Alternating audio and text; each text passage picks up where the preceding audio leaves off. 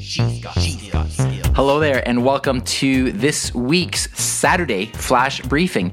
If you have been following along, you know that I love to share Easter egg commands on Saturdays.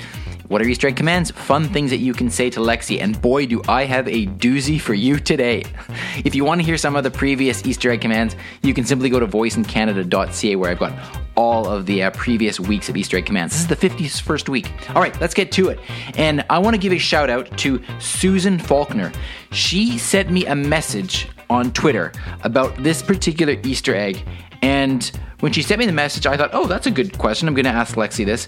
But I just tried it, and this is the most bizarre answer that I have heard Lexi give for anything to date so far. And you have to try this one, and I really, really, really want your feedback on this. So you got to hit me up on Twitter. My Twitter handle is Dr. Terry Fisher, DrTerifisher. Okay, so you're wondering, what is the question? The question is, you say to Lexi, what is the location of the oldest university in the world? Okay?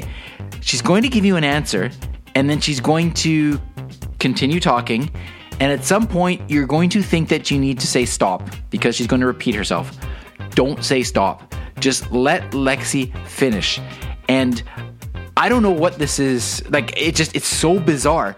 I have to wonder if this is some type of riddle or some type of hidden message or something. It's quite bizarre. Anyway, big shout out to Susan for sharing this. I want you to try this one. Again, the question is, Lexi, what is the location of the oldest university in the world? And then send me your feedback. If you know what Lexi is trying to say here, if you can solve this riddle, if it is a riddle, I want to know, all right? At Dr. Terry Fisher, DrTerifisher. Okay, enjoy. Check it out. Part of the Briefcast.fm network.